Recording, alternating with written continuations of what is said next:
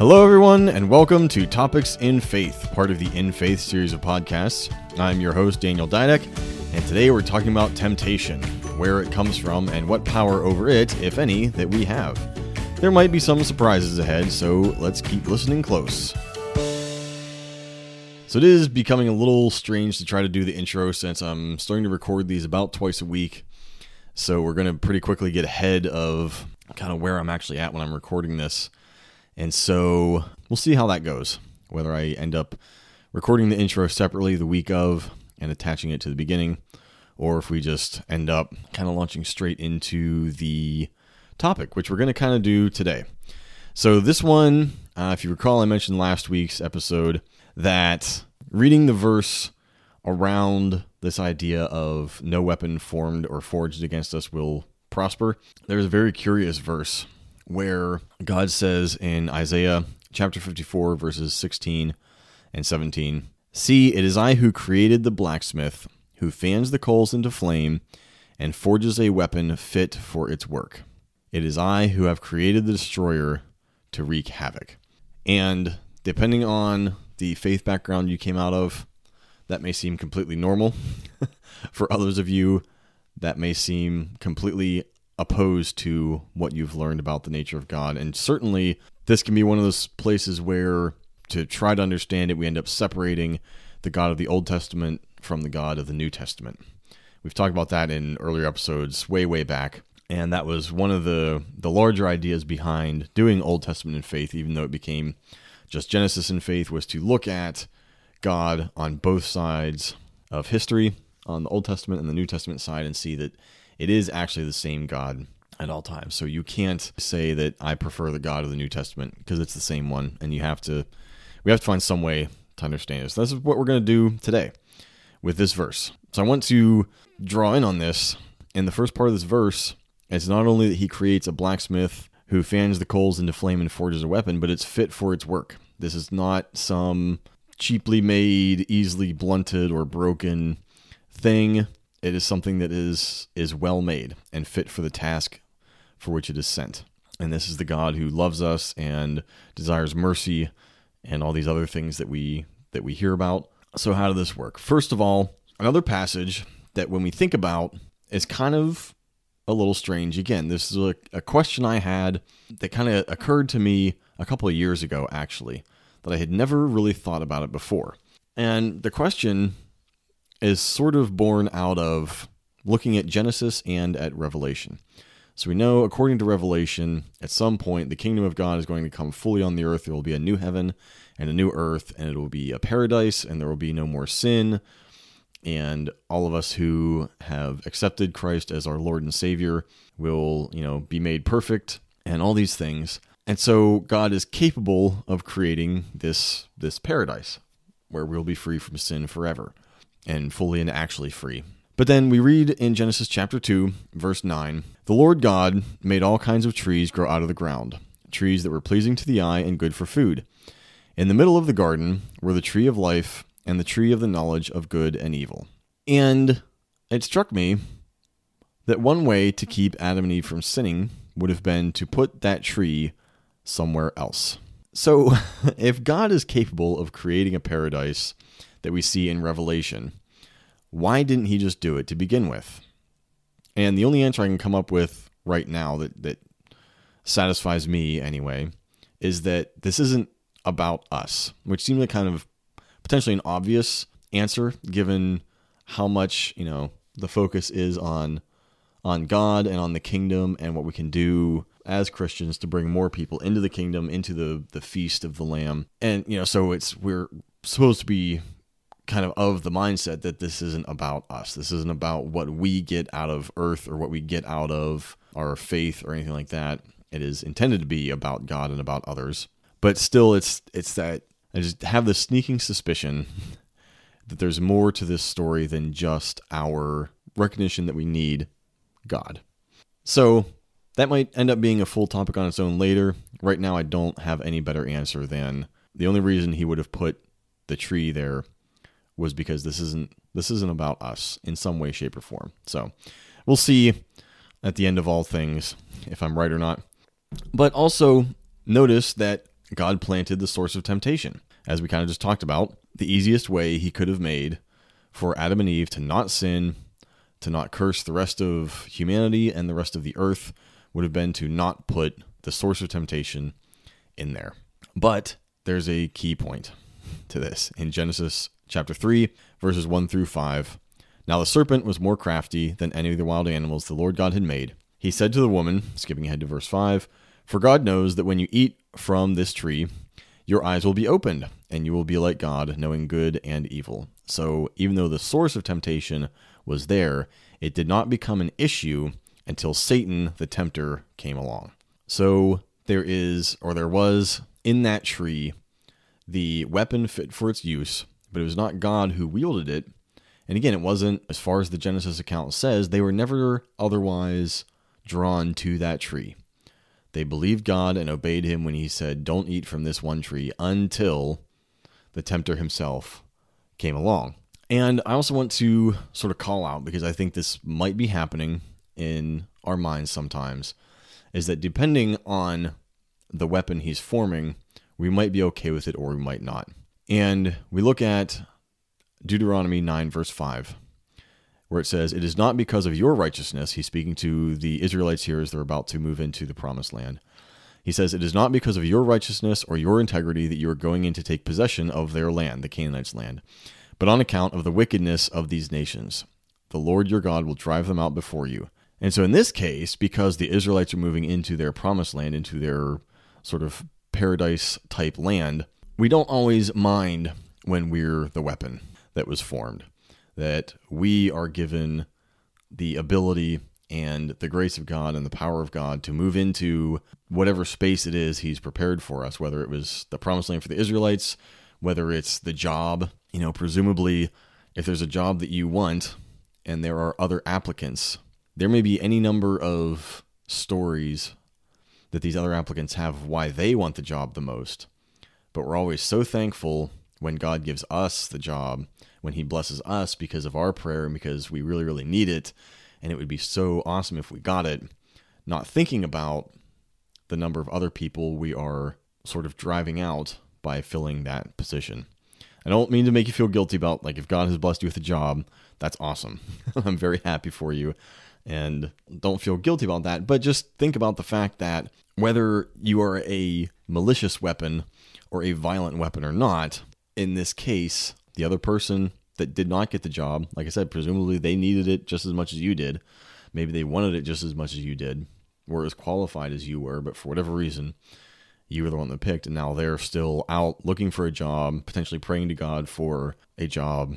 And in that sense, they may feel as though there's a weapon formed against them, that they can't seem to get this job that they wanted, and you, in this case, were the weapon. Again, not to feel bad about it, but just consider both sides here. Because when we can skip ahead in the Bible, which we'll hurriedly do, in Jeremiah 27, verses 6 and 8, God says, "Now I will give all your countries into the hands of my servant Nebuchadnezzar, king of Babylon. I will make even the wild animals subject to him." Verse 8 says, "If, however, any nation or kingdom will not serve Nebuchadnezzar, king of Babylon, or bow its neck under his yoke, I will punish that nation with a sword, famine, and plague, declares the Lord, until I destroy it by his hand." Now, suddenly we're uncomfortable because God is using a evil king and an evil nation to do damage to his chosen people. And this is when it's easier for us to see and to try to say, well, no, that's not actually God doing that because, this is something coming against his chosen people, so it has to be from Satan. But as we just saw on the flip side, he can use even good Christian people that, from the other side may feel like a weapon formed against them, even though it all comes from God. So we're looking at ways to try to understand how it could be that God could form a weapon fit for its use when he's supposed to be kind and generous and blessing us and all these sorts of things. And we can wonder, okay, does evil come from God then? And there's some Old Testament verses, we're going to keep looking through some of these that seem to say this. And then by the end, we'll see kind of what's happening here. In 1 Samuel 19:9, this might be another verse that people who don't want to believe in the Bible at all, who say it's contradictory, there might be just people who read it innocently enough and come across these verses and be like, what on earth is going on here? 19 verse 9, 1 Samuel, but an evil spirit from the Lord came on Saul as he was sitting in his house with his spear in his hand while David was playing the lyre. As a musical instrument, not someone who lies. We also can look at 1 Kings chapter 22, verses 19 through 22. Micaiah, who is a prophet, Micaiah continued, therefore hear the word of the Lord. I saw the Lord sitting on his throne with all the multitudes of heaven standing around him on his right and on his left. And the Lord said, who will entice Ahab into attacking Ramoth-Gilead and going to his death there? One suggested this and another that. Finally a spirit came forward, stood before the Lord and said, I will entice him. By what means? The Lord asked. I will go out and be a deceiving spirit in the mouths of all his prophets, he said. You will succeed in enticing him, said the Lord. Go and do it. I'll say, well, wait a second. How's an evil spirit coming from the Lord? We didn't know the Lord had evil spirits, that God had evil spirits at his beck and call to send to people. Isn't it supposed to be coming from Satan? Well, here's one story really quick, again, to sort of try to understand how this verse might work. It comes from the book of Job, chapter 1, verses 6 through 12 says this. One day the angels came to present themselves before the Lord, and Satan also came with them. The Lord said to Satan, where have you come from? Satan answered the Lord, from roaming throughout the earth, going back and forth on it. Then the Lord said to Satan, have you considered my servant Job? There is no one on earth like him. He is blameless and upright, a man who fears God and shuns evil. Does Job fear God for nothing? Satan replied. Have you not put a hedge around him and his household and everything he has? You have blessed the work of his hands so that his flocks and herds are spread throughout the land. But now stretch out your hand and strike everything he has, and he will surely curse you to your face. The Lord said to Satan, very well then, everything he has is in your power, but on the man himself do not lay a finger. Then Satan went out from the presence of the Lord. So it's not that God sent out Satan to do this specifically, but that Satan had come into God's presence, asked permission to do this thing, and then left God's presence. So you could, again, frame that in the sentence, an evil spirit came from God, meaning it came from his presence after gaining permission to do the thing that it wished to do. So here again, we have this example that God himself is not the one doing it, but he plans and purposes wrath to come on people. Again, this is where it was more of an Old Testament thing. The coming of Jesus changed that paradigm a little bit so that now wrath is saved for the end of the world. But again, it is the same God in both testaments, just operating toward us slightly differently because of the sacrifice of his son, Jesus. But there is plenty of evidence in the Old Testament that God creates and controls weapons to come against his chosen people, even against us. It's not always against people who, because of their sins, God has intended destruction, like it was Ahab, and against even bringing the king of Babylon against the Israelites. It was because they had rejected God for so long and so many times, but even sometimes against people who follow him closely, as we saw in the passage from Job. In the New Testament, we see it still sort of happening. So let's take a look at what happens here. In James chapter 1, verses 2 and 3, it says, consider it pure joy, my brothers and sisters, whenever you face trials of many kinds, because you know that the testing of your faith produces perseverance. And what are trials except weapons of the enemy come to attack us? But we also know that God himself tests our faith, but we should consider it pure joy when it happens. Now we also need to continue after verse 3 down to verses 13 and 14, that when tempted, no one should say, God is tempting me. For God cannot be tempted by evil, nor does he tempt anyone. But each person is tempted when they are dragged away by their own evil desire and enticed. Temptations come from the devil, and we permit him by living by or giving into our own already existing desires, coming from our sinful nature in the flesh that will not be redeemed until the end of the world. But God is still in control. We see in 1 Corinthians chapter 10, verse 13, no temptation has overtaken you except what is common to mankind, and God is faithful. He will not let you be tempted beyond what you can bear. But when you are tempted, he will also provide a way out so that you can endure it. The difference that we need to make, our part in it, is we have to look for that way out.